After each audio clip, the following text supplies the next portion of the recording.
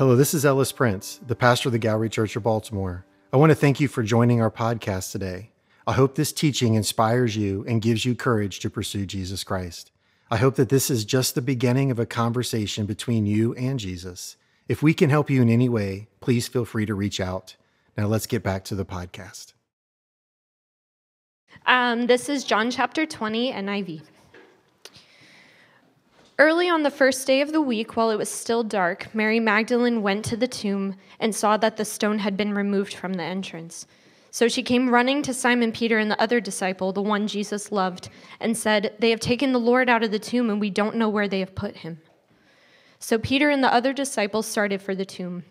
Both were running, but the other disciple outran Peter and reached the tomb first. He bent over and looked in at the strips of linen lying there, but did not go in. Then Simon Peter came along behind him and went straight into the tomb. He saw the strips of linen lying there, as well as the cloth that had been wrapped around Jesus' head. The cloth was still lying in its place separate from the linen. Finally, the other disciple who had reached the tomb first also went inside. He saw and believed. They still did not understand from Scripture that Jesus had to rise from the dead. Then the disciples went back to where they were staying.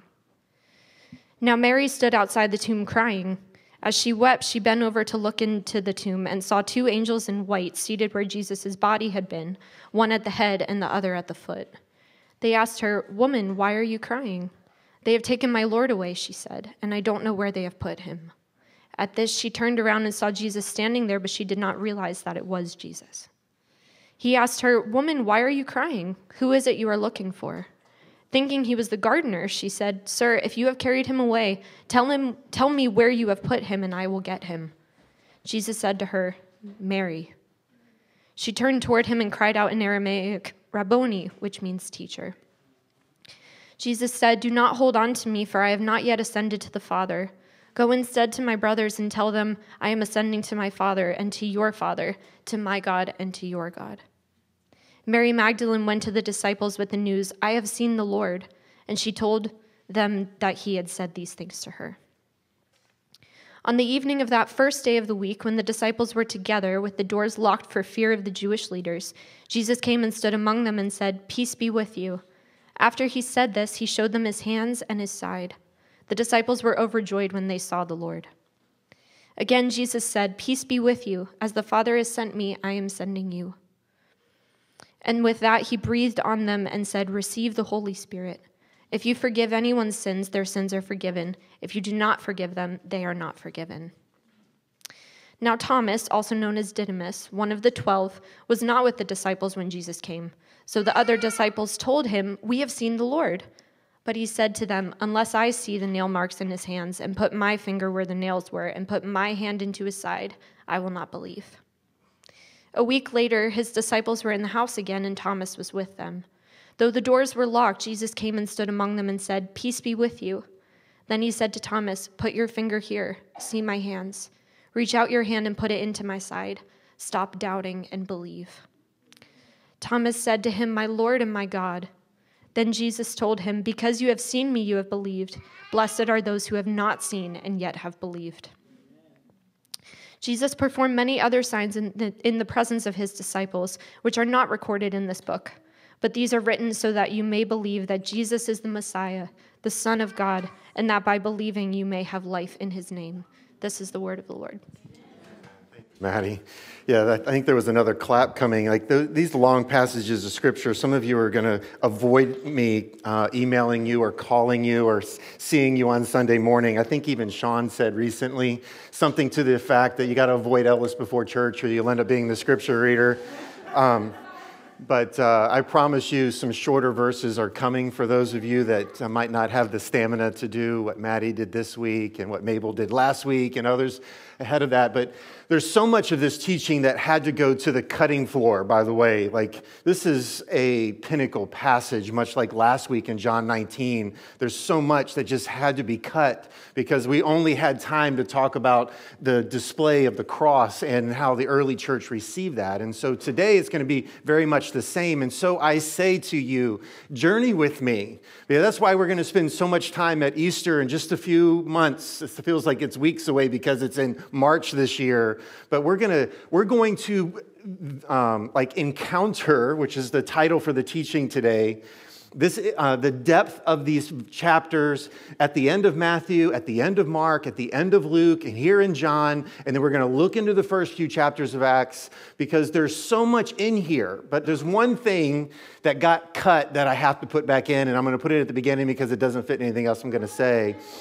But when Mary grabbed a hold of Jesus, and Jesus said, "Don't hold on to me," I think we interpret it like he had somehow gotten holy and he couldn't be contaminated, right? I kind of remember as a kid growing up in some churches, and I won't say the denomination because some of them are listening, but this idea that Mary couldn't touch Jesus at this point. But I'm going to argue against that just a little bit here in a minute, but she was holding on to him. And have you ever held on to somebody and just never wanted them to leave your presence? That's the grip Mary had on Jesus. Okay? And we need to understand that when we encounter Jesus, that's the way we're going to want to feel. When it all makes sense. Because I don't believe Mary it all made sense to Mary. I'm going to talk about it in just a minute. Until she got a hold of him. And then because she got a hold of him, she didn't want to let him go. So I don't know why that got to the cutting floor on my teaching, but I just said it, so now it's in there. But what do you do with a passage like John 19 and John 20 when you're going to church all your life? All right, so here's the issue in the room. The majority of you know this story. You know the characters. You don't need me. You're like, okay, how are you going to teach this new when I've heard this so much? Others of you are like, don't cut it short. I've never heard it. So here's the two ways you need to receive what I'm going to say to you today, as well as what you heard last week. If you've heard this before, you need to get better at telling it. Follow my example. For those of you that have never heard it, please listen intently, because I want you to receive this, okay? So all of us, no matter who you are in this room, fall into either of those categories. We either need to listen to be better at talking to others about it, or we need to hear it and understand it so that then we could be like Mary and never want to let go of Jesus, okay? So we live in a generation where whether through email or through snail mail, there are so many people that are trying to scam us. I mean, you get envelopes in the mail that look like checks from the IRS. You get envelopes in the mail that looks like somebody wants to give you $35,000. And then you realize that it's attached to a whole bunch of other propaganda, or it's trying to draw you into a loan. You're like, oh, here's a check, let me sign it and cash it. And then you realize, wait a minute, I got to pay, 32%, interest rate on this, or whatever it is. Like, we live in a world where you're scammed. But what would happen if you got the mail and there was a letter from an attorney? Like, it's the letterhead from an attorney. And you're looking at it like, is this fake? But you start to read this letter, and it tells you that you have a long-lost relative that decided to leave you millions of dollars.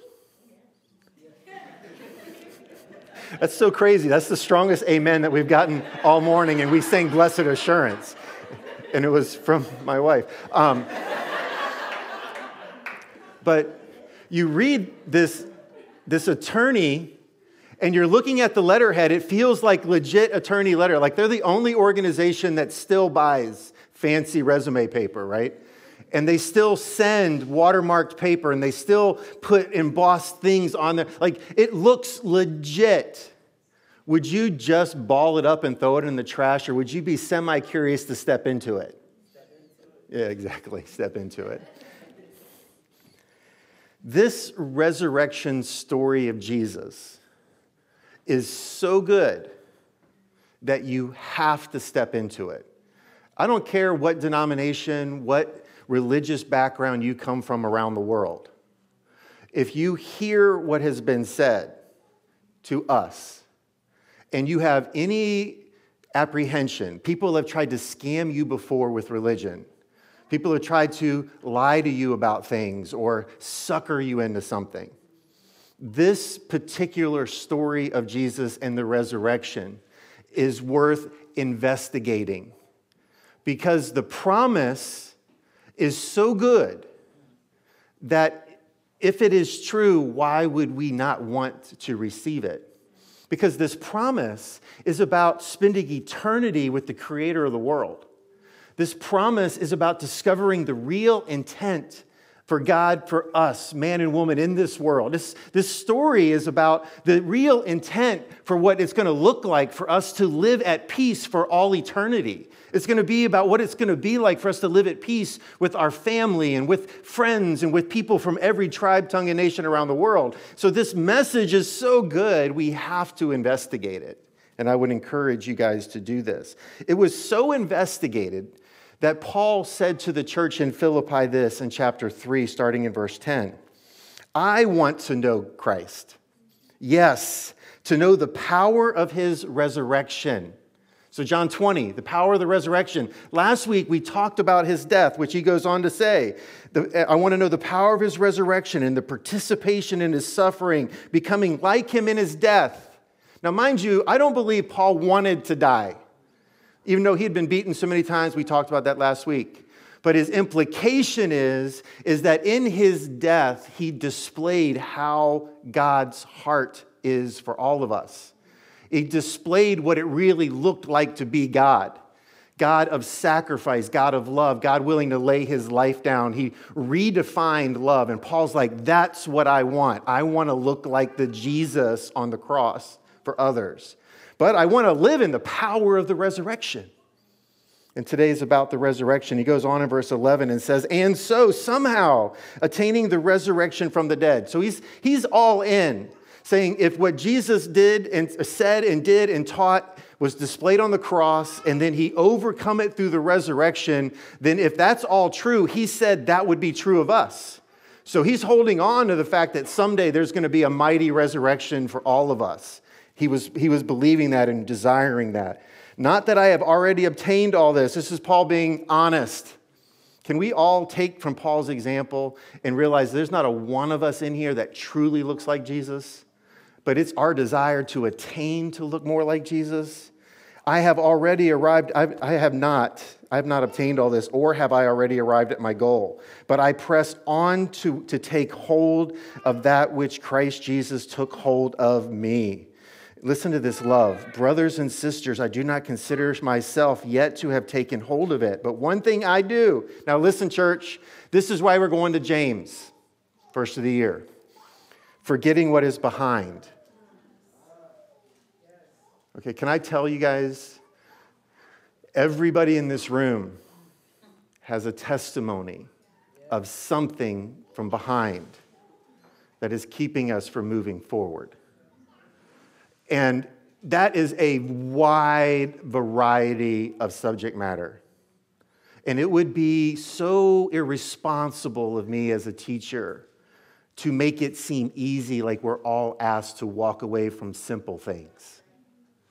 But there is a leaving the past and moving towards the future that impacts our mind, things we've been taught, experiences we've had, things that need to be reworked, that must have its time to be dealt with so that we can move forward, because the thing that we need to be, which is like Christ, is attained in our future, not in our past.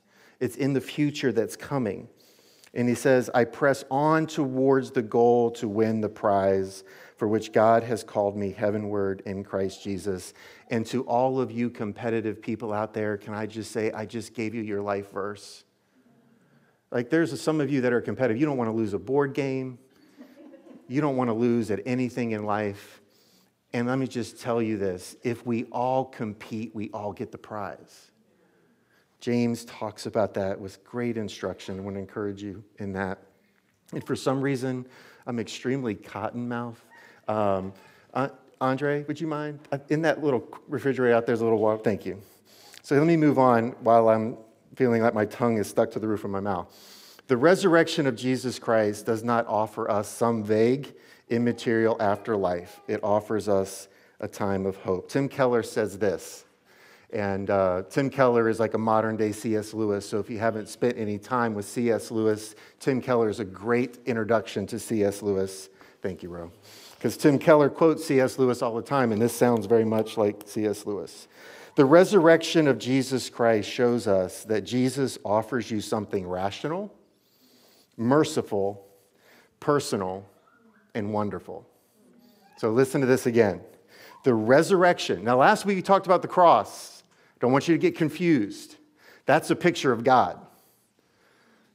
Now, what's offered to us because of God is resurrection, which is rational, merciful, personal, and wonderful.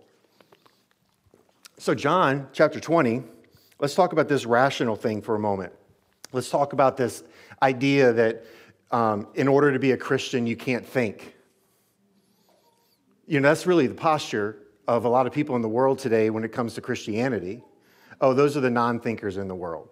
Those are the ones that just believe in the mystical. They believe in like these pie-in-the-sky thoughts. There's nothing rational about Christianity. There's nothing, you don't think and be a Christian. Is really this educator's world in which you're one of those Christians. Oh, you have no mind. So here, let me explain this to you. Because in this text, in John chapter 20, this word for Peter and John running into the tomb and looking around is many times thought to be the Greek word blepo, which is this word that basically means to do just that, to look around. But it's really the word theoreo, which we get the word theorize. So this posture of competitive Peter and John, obviously Peter is slower than John because he outlines the fact that he got there first, even though Peter started. He got a head start. Competitive Christianity, it fits as long as we don't make it too personal, all right? So John gets there first, looks in, theorizes. Peter gets there first, blows through the door, theorizes. Why is that important? Because I want to say to you guys as a church, Peter and John were thinking. They were evaluating like NCIS on television. They were the first CSI investigators of the open tomb. They weren't running in and it being mindless Christian activity. They were looking around as like, why are the head linens wrapped, sitting here neatly, and the rest of the body linens just laying this way? How is the stone rolled away? Because they're sitting here in their rational thinking and in their human condition, trying to make sense of the fact that this was not what they were expecting that morning. And if you begin to think that you don't have to think to be a Christian, you're in real trouble. Because if Christianity isn't full of evidence, and if Christianity isn't full of thinking that leads to belief in your faith, you will never make it through the challenges in your life. Because your faith is not strong enough to just solely be on a prayer. That thin cable, that thin cord is just like, the first time it gets tugged on, it's going to snap. But if your life is rooted in evidence of truth, you can hold on a lot longer. And so when you look at Peter and John here, you're looking at them, looking at things and saying, this is valuable information of what's happening in and around here. So let me start with some rational evidence, and let me look at Mary Magdalene for just a moment. Celsius was a first century writer and, philosopher. His name is Celsius. You can look him up. He was writing at the end of the first century, beginning of the second century, and he hated Christians, hated them. This isn't a positive Christian radio broadcaster. This is a guy that wanted to destroy Christianity. And one of his major targets was Mary Magdalene. Listen to what he said in one of his early writings. How can anyone expect rational men to listen to the testimony of a hysterical woman? Now, mind you, this was at one of the pinnacle moments in human history of misogynistic thinking. Okay, this is a moment where many of the women in the world were at best the head slave in the household. Okay? So, but think about this just for a minute. The resurrected Jesus meets Mary Magdalene as the first one to announce the resurrected Jesus. And it could have been an Achilles heel for the early church. Oh, Jesus is announcing to the world through untrustworthy individuals, And so who's going to trust a woman that the tomb is empty? So I just want you to know, this is like 100 years after the resurrection. The early church is still being assaulted for the first people that were announcing the truth that Jesus was alive. Matthew, Mark, Luke, and John, all 4 gospel accounts, have a woman announcing the resurrection of Jesus Christ. So I emphasize this over and over again because if Jesus wanted to have an announcement made that everything he ever said was true, why did he pick one of the most untrustworthy people groups on the planet? Now, I'm not saying that's the fact. It was a fact then. Women weren't allowed to give testimony in court even if they were an eyewitness. Wrap your brain around that. But yet we find here, as many historians, that was it not yet then brilliant to go to somebody that would have never been trusted and empower it in such a way that it changes the world, and then there's no question to the fact that there's power in it. You know, it's like when Superman returns. All right, sorry. Some of you are like, how is Ellis going from women in the first century to Superman? Hang with me. Don't laugh at me. Listen, this is how my brain works, right? So when Superman returns and everybody thinks all hope is lost, an airliner is heading for a packed stadium. And Superman grabs the nose of the jet and is stopping a jet from speeding to the earth just in time to touch his one toe on the field and then lay the plane down in front of a stadium full of people that are, yes, yeah. And it's nationally televised. So millions more people are in their homes going, yeah. But Jesus appears to one woman.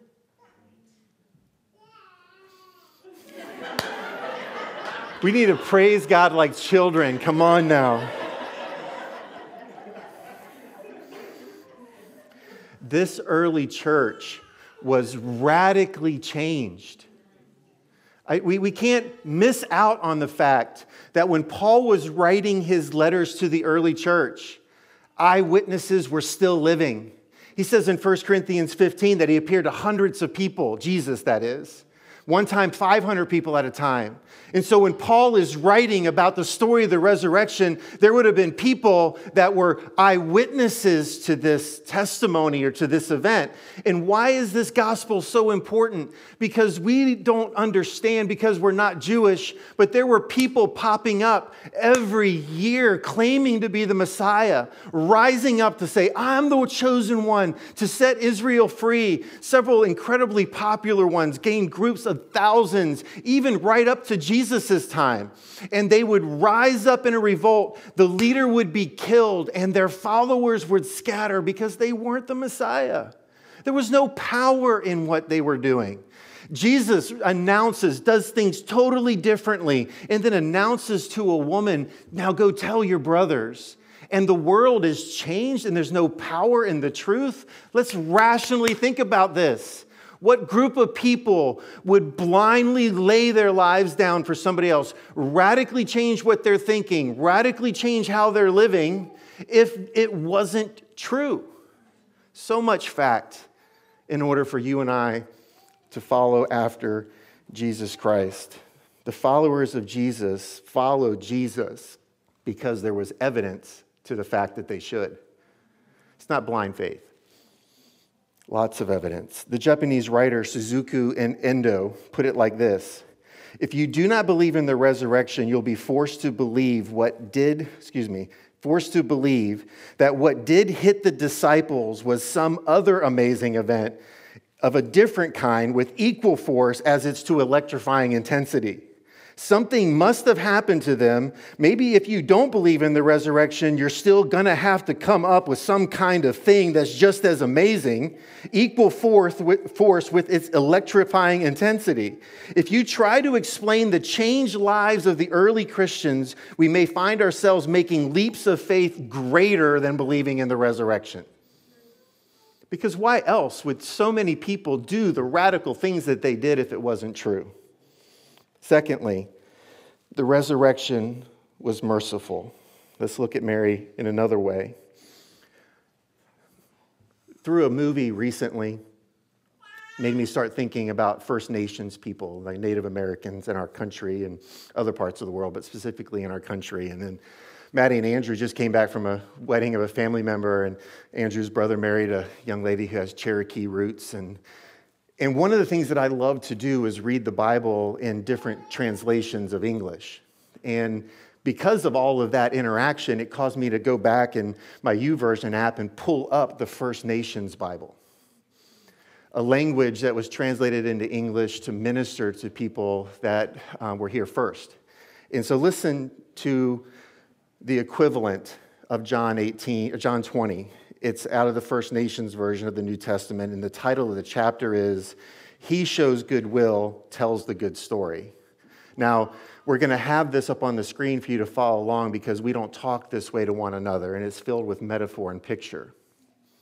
But I want you to feel this because we need to understand it if we're going to understand how the resurrection was felt by Mary Magdalene. Early on the first day of the week, strong tears from Tower of Creator's High Lodge came to the burial cave early in the morning while it was still dark. And when she saw the stone had been removed from the burial cave, she ran to find stands on a rock, and he shows goodwill. The much-loved follower of Creator sets free. She found them, and catching her breath, said to them, "They have taken the body of Wisdom Keeper away, and we do not know where he is." Stands on the rock raced to the burial cave, but the other follower outran him and came there first. He stooped low to look inside and did not go in all the way. He saw strips of cloth lying there, but the cloth that they had wrapped around the head of Creator Sets Free was rolled into a bundle, lying by itself. And standing on the rock arrived behind him and came into the cave. And when he went inside, he saw the same things.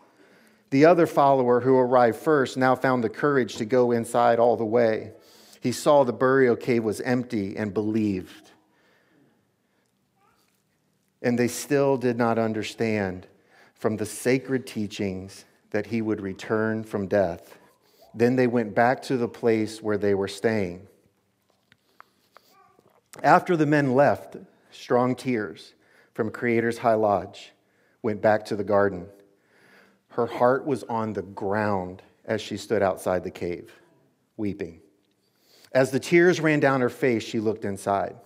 There, she saw two spirit-filled messengers dressed in white. They were sitting on one at the head and the other at the feet where the body of Creator Sets Free had once lain. They looked at her and said, "Honored woman, why do you weep?" "My wisdom keeper is gone," she said, "and I do not know where they have taken him." She turned around to see a man standing behind her. It was Creator Sets Free, but she did not recognize him. "Honored woman, why the tears?" He said to her, "Who are you looking for?" She thought he was the keeper of the garden, so she said, "If you have carried him away, tell me where, and I will find him." "Strong tears," he said to her in a soft and kind voice. She looked closer at him, and her eyes grew wide. Then she hugged him close and whispered in his ear in her native language. "Rabboni," she said, meaning wisdom keeper. "You must let me go," he said back to her. "I have not yet gone up to the Father. Go to my brothers who walked the road with me and say to them, I am going up to my Father and your Father and to the one who is the great Spirit and Father of us all." Creator Sets Free had chosen to show himself first to a woman, strong tears, the Creator's High Lodge, the one he had set free from 7 evil spirits. Strong tears then went and found the followers of Creator Sets Free and said, "I have seen our wisdom keeper." She then told them everything she had heard from him. I almost feel like anything I'm going to say at this point is going to distract.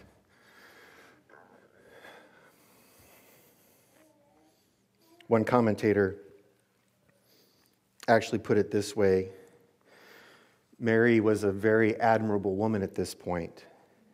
She loved Jesus. She was passionate for Jesus. She was weeping over Jesus, but she was looking for the wrong Jesus.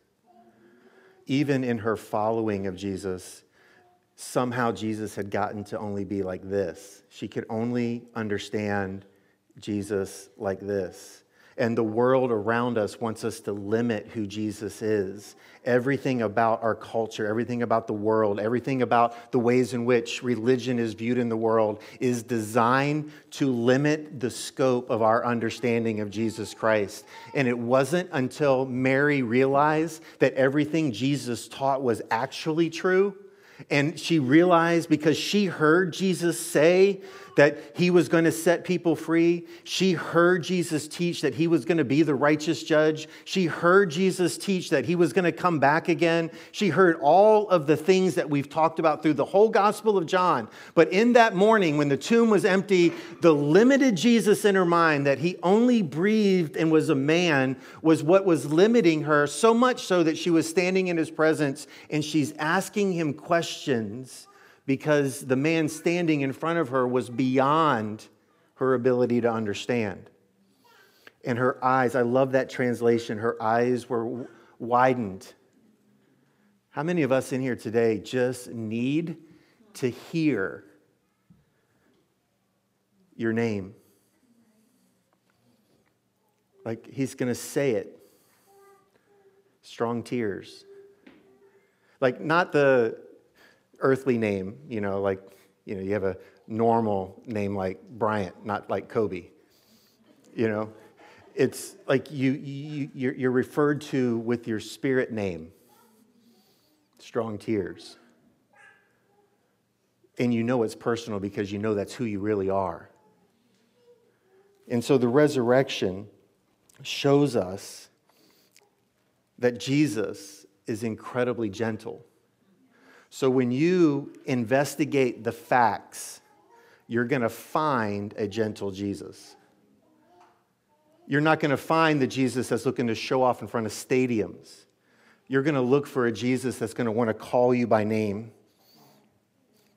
She would have never found Jesus on her own because she was just too limited. So in Mary Magdalene, we see the entire story of God throughout all the Old Testament and New Testament. He is looking for us. He's pursuing us. And in pursuit of us, he's calling us out by who we are individually so that corporately we could be the full body expression of him. And we find that here. Jesus comes to us and opens up our eyes. And I love the fact that Mary Magdalene, who once had 7 demons, you can read about it in Luke 8, cast out of her, which at worst or best, not sure how,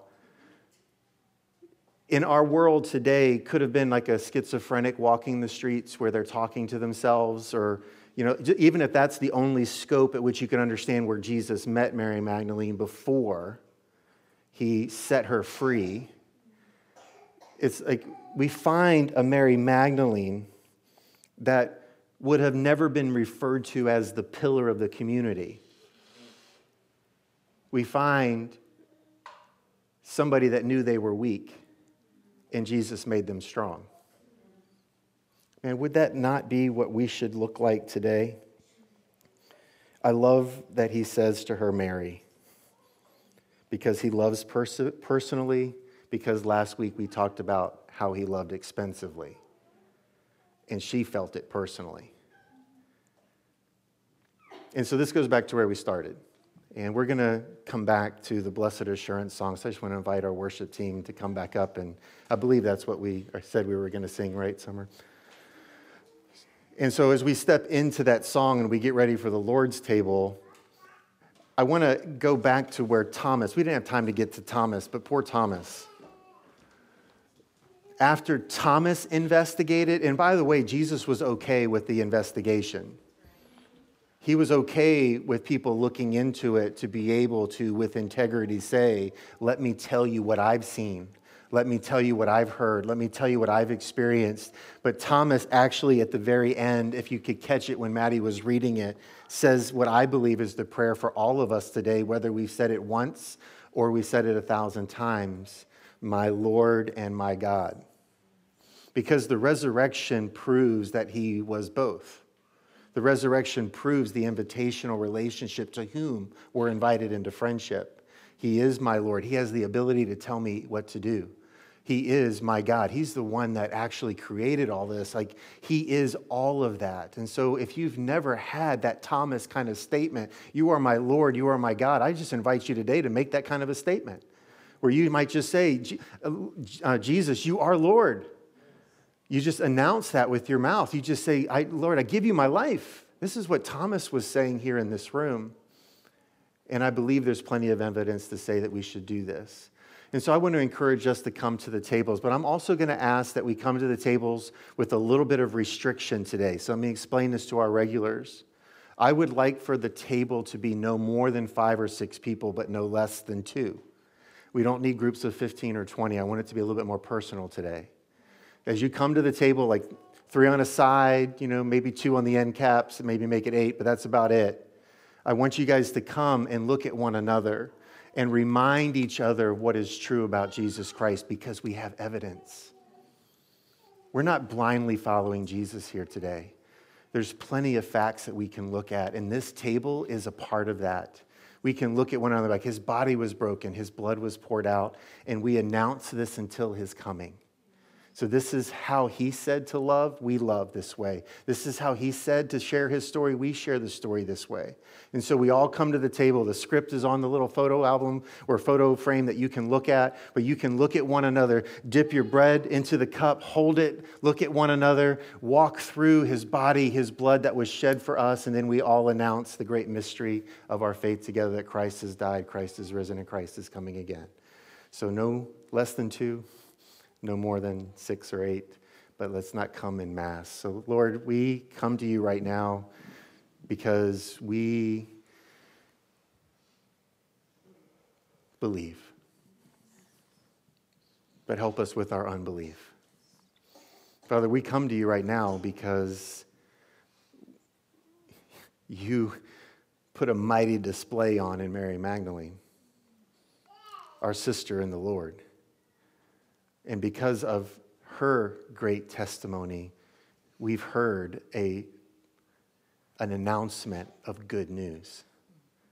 So, Father, we want to walk in the power of the resurrection, but we want to live in the same suffering of Christ. So, Father, help us to take all of the cross and to take the story of the empty tomb and make that our lives as Christ lived. And we ask this in the name of Jesus. Amen. Thank you so much for joining us on the Gallery Church podcast.